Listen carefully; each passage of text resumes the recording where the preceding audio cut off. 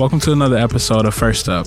I'm Brian White, joined as always by Jasmine Gonzalez. Hey, y'all. In today's episode, we speak to a longtime friend of mine, Cortney Hill, about overcoming disabilities and finding the help you need.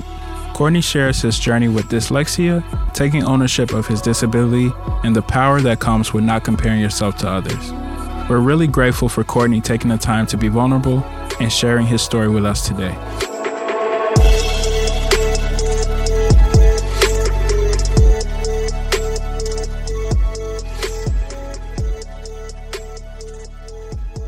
So today we'd like to talk about seeking help when you need it and knowing where to look.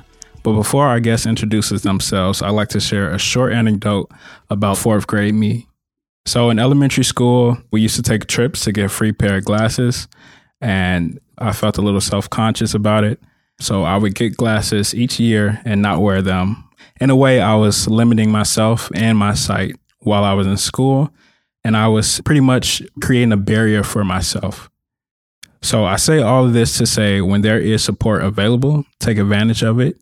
If you are someone who feels self-conscious about asking for something, don't, because there's always support available to you. Without further ado, I would like to let our guest, Cortney Hill, introduce himself. How you guys doing? Hey, what's up, Brian? My name is Cortney Hill. Went to Knox College in Galesburg, Illinois. Graduated in 2017 and studied political science and business. Hi, Cortney. This is Jasmine. It's so nice to meet you. Hi, Jasmine. Nice to meet you, too. Thank you for joining us today. Thank you for having me. Can you talk a little bit about what dyslexia is? Because I'll be honest, I can't remember what that is. So if you can give us some background and explain it a little bit, that would be great. Yeah, no problem. I don't think I actually even know the textbook definition of it. I know how it impacts me and have, come across a lot of other people with dyslexia as well. And I can say it's a learning disability that impacts the way we read, the way we write, and the way we spell things. It can also impact the way we see, not just, textbook things. It can be text messages. It can be emails. It can be, invitations or menus. It's always there. It doesn't necessarily turn off. And you just kind of learn to live with it, I guess. And you learn, different ways to go about doing similar tasks that people that don't have dyslexia don't necessarily think about. They just do. That's interesting. When did you find out you had dyslexia, or how did you know? Yeah, I found out I had dyslexia my junior year of high school. And, to my knowledge, I don't know if this is something that just develops, it's something I've had my entire life, right? I've just been able to fly underneath the radar and pass just enough. Yeah, because junior year in high school, that's late. That's late, yeah. Yeah. So when I found out I had it due to my grades, my school that I had went to my whole life had asked me to leave. So I basically got kicked out. And I think around that same time, I had gotten some testing done, or my mom took me to get tested or something like that. I can't remember if it was before or after, but I think it might have been that summer. Because you got kicked out. Right. Exactly. So then I had to apply to go to another school and everything. So it was that same summer. And then we found out it was dyslexia. And so even, finding that out, they were like, yeah, let's, maybe go somewhere else for a minute and, see what happens. So I ended up transferring schools. So I found out I had dyslexia and I transferred schools at the same time. So it was a lot. And I was so upset about being kicked out. Once I found out, I was like, I don't even care. Let's just fix it. So I started going to different learning specialists, different tutors, different types of, learning coaches that were specialized in dyslexia to help me at the time. So Cortney. Yeah. I know you talked about being kicked out of school, but how did that affect your relationship with school? And did you ever feel embarrassed about that?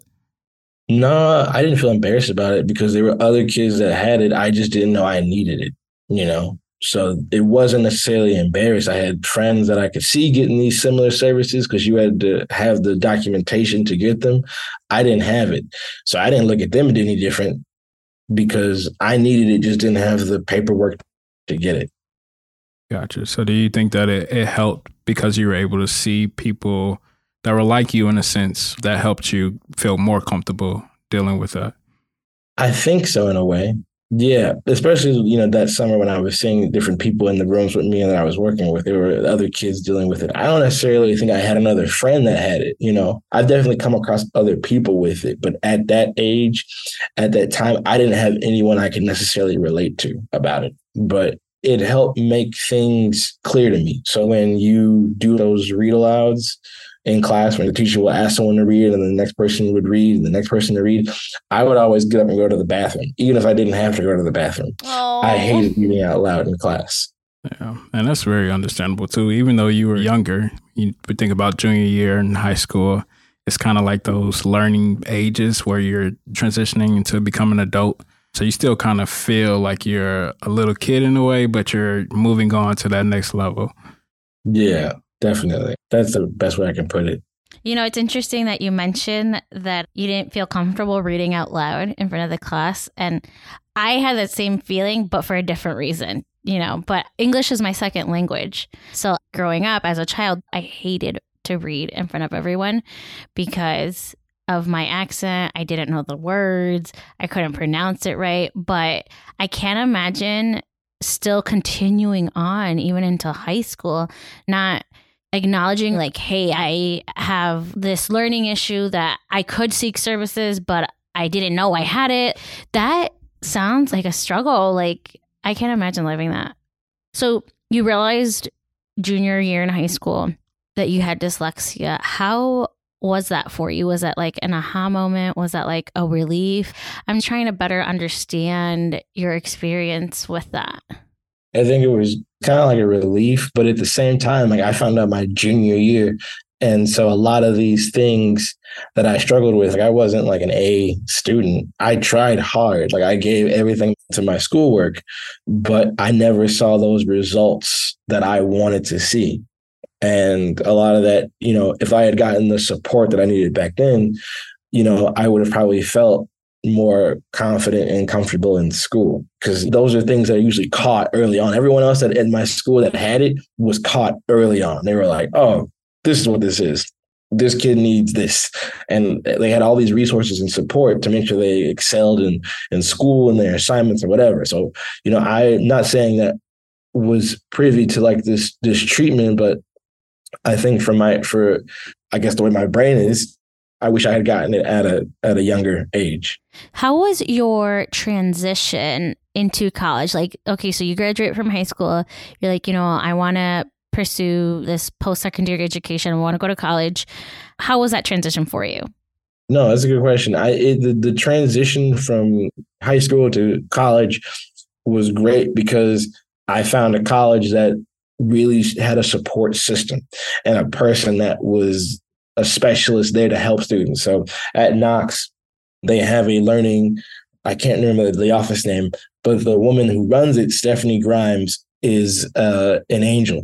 Mm-hmm. And without her, I wouldn't have been able to excel at Knox. And how did you find out about those services? Like, how did you know they were available to students on campus? And what were those services? Like, how did they help?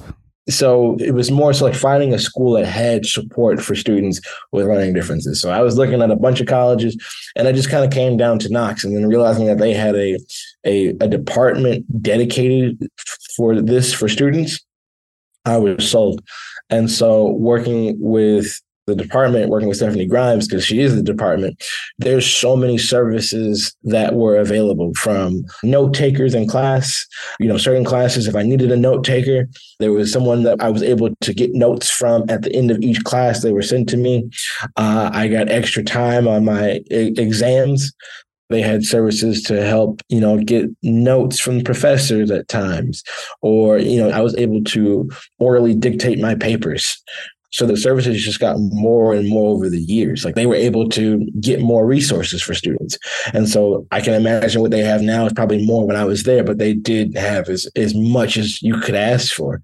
What about testing? Like when you had to take tests? Tests were good because I could take them in the room. Because at my school, there was no proctor. I think that's all right. Like there's no... We had an honor policy, so we could take our tests anywhere. It was a take-home test kind of thing. Not necessarily, but in a way, you could take it anywhere in a building. Right. You couldn't take it home. You could take it to your room or. Yeah, but you know what I mean? Like you can take it wherever and you just have to submit it. And it wasn't timed. Correct. Oh, that's nice. I like that. More schools should do that. They definitely should. It was definitely a And that's good a Knox experience. thing? That's a Knox thing, yeah. Oh, I like that. It's called the honor policy. Yes. Okay, sorry. Keep going. So I could go take it. They had, certain study rooms that we could go to that were really calm and non-distracting. So I would go take the test back over there, which is fine as long as I brought it back, or I could just submit it to, the department and they would turn it in for me. And so there was just a lot of different services that you could utilize. And if you ever needed to check in or a tutor, they would help you find a tutor. And that's what it was like. So I really accredited it to that department and Stephanie Grimes for helping me get through Knox. Did you feel like, obviously with dyslexia, you would have these challenges, right? But I'm wondering, did you feel like you were ever behind the ball, the 8 ball, whatever they say, or did you ever feel some kind of way in the classroom? I did. At times I would. I definitely would feel like that. Younger, I would feel like that, especially because I didn't know it was dyslexia. I would really feel like that the younger I was, because, everyone else would be getting back these high grades and you're not getting the grades I want. That was the thing. I never got the grades I wanted. Right. And how did that translate in the college world, like your experience in college? Into college, I realized none of that mattered. Like the comparison to other people was worthless. I had to stop doing that. And that took a while to do even in college. But because no one really shares their grades in college, it's less like that. It's like when you're younger, it's like, what'd you get? What'd you get? No one's talking about their grades to each other in college. And if they are, they're not telling the truth anyway. So it didn't matter. I realized. So I was more so competing with myself than anything else. I think one way I think about it was like those tests. I could be the last person in the class for everyone else could be gone, but I would still be in there. The lights are turning off in the building and I'm still in there taking a test. But as long as I got it in, it didn't really matter. So like I had to stop looking at it as like, oh, I wish I could be as fast as them. It was like, no, I'm running my race. So if I need the time, take my time. And then I would start to see the results I wanted because of that. No, I applaud you for taking on that. You know what? I got to do me. And I don't care what other, not comparing yourself, because it takes a lot, especially in college, where in college you're trying to discover yourself. And for me, it's like comparing yourself to your peers. Like I would say that happens more often than not. So for you to take the opposite, where you're like, you know what? I got to do me and I have my own path. That's very mature, especially at that age in college. So no, I applaud you. That's amazing. Yeah, no, it definitely, I'm trying to reflect back on it because it's something I deal with today. Like dyslexia doesn't just go away. It affects you in your personal life and the way you communicate with people, even text, like I'm saying, text messages. I don't typically reread them, but I've definitely sent Brian and a bunch of other people text messages that are like, what are you talking about? And so if other people aren't aware that you have dyslexia, they might look at you a little funny, but you either have to explain it or you just brush it off. But I play on it, actually. Like I have fun with it because I'll say things where I'm like, oh, this is what I saw. And it could be something funny where it's like, that's not what someone said, but that's how I interpreted it. So I think it's fun because I find ways with even having dyslexia, you find different ways to solve problems that people would solve in a traditional manner, right? And my brain works a little differently, and I enjoy that. I like it. I think differently. I solve problems differently, and so I enjoy having it. I think that's a beautiful thing for you to share because I feel like a lot of people usually find their way to the point that you were at an earlier age where they're not comparing themselves to other people. They usually find that later, maybe even after college. So for you to find that early on is impressive and a beautiful statement too that you just said. But just going back a little bit, I know you talked about Stephanie Grimes and how she helped you.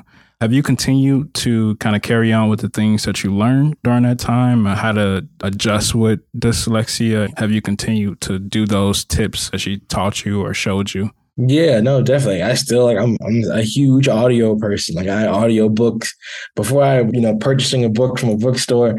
As much as I physically love being around books and libraries, I'm an audiobook person. I'm like, I gotta have it. If there's no audiobook, well, I'll be able to throw it in this software and then I'll have it dictate to me. There is no audiobook. So I still carry around that. I have a Pixel, and I think iPhones have this too.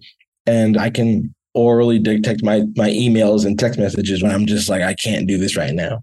I'll have things read out loud to me, or I'll proofread things with software. And so I still use all that today. I use it for, little things to big things, to job resumes, cover letters, to an email to somebody. Like I still find different ways to use the same things I learned in college to my professional and personal life today. That's beautiful. And then just for the students that are listening, if you are experiencing any difficulties at school, it's important to try to seek help on campus and feel comfortable about doing it, because everyone is different in their own right. And it doesn't make you any less of a student if you're actually seeking help for things that you need. If you need the help, seek the help. A lot of campuses do have those services available, and they're all free for students. So it's important to take advantage of that and seek the help that you need. Before we do go, Cortney, do you have any tips or advice that you would give to students that are afraid to ask for help? Yeah, I think if anyone's afraid to ask for help, your world is going to open up when you do it. And everyone's going to ask for help at different points. And I know some people who are reluctant to ask for help because of different reasons. And I'm not trying to say that they're wrong, but when you finally get to the point where you are like, all right, I need some help, get ready for the support that is going to be there for you. There's nothing wrong for asking for help at any point, at any stage. I still ask for help. I'm going to always ask for help with certain things that involve reading, writing, and spelling. I'm always going to do it. And so I think it's having that relationship with if it's a professor, if it's a teacher, if it's a coworker, if it's a manager, it's one, having that person that if you think you can have that conversation with them, I suggest having it. Like I was kind of thinking here, a lot of us, because we're talking about it in an educational sense and school and grades and stuff like that, I'm not trying to say it doesn't matter. It does. But I think people with dyslexia, or if you're experiencing any of these things, should have a few extracurricular activities that they can pour into, whether it be art or sports or whatever, because that dyslexia is going to translate in different aspects and you'll be able to see it differently. And I think, like, for me, I didn't really think I was a creative person. I wasn't really considered an artist. I didn't think of myself as an artist. I still struggle with that, but I love video making. So I can spend a lot of time in Adobe Premiere and behind cameras and stuff like that. And dyslexia still follows me there. But because I'm able to create something that I'm not getting graded on, I'm able to have a lot more fun with it. And I think that's important. So just having hobbies and other things to do besides school is really important.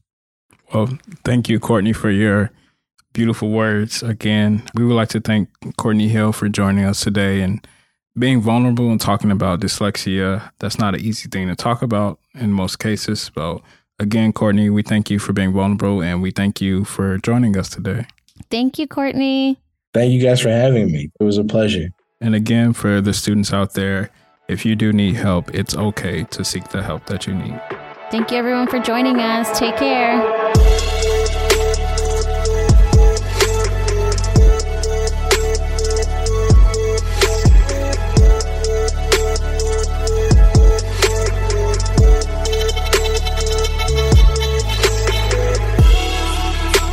We would like to thank our guest, Cortney Hill, for joining us today and sharing his story. If you're a college student dealing with disabilities similar to Cortney's, remember that there are resources on every college campus available to you. We would like to thank ISAC and the First Generation Scholars Network for encouraging us to put this podcast together. Thanks to our producers, Joey Lieberman and Matt Montez. And last but not least, we would like to thank our listeners for tuning in. We hope you'll join us on our next episode. The views and opinions expressed in this podcast do not directly reflect the opinions of ISAC. We hope you enjoyed this episode and have a good day.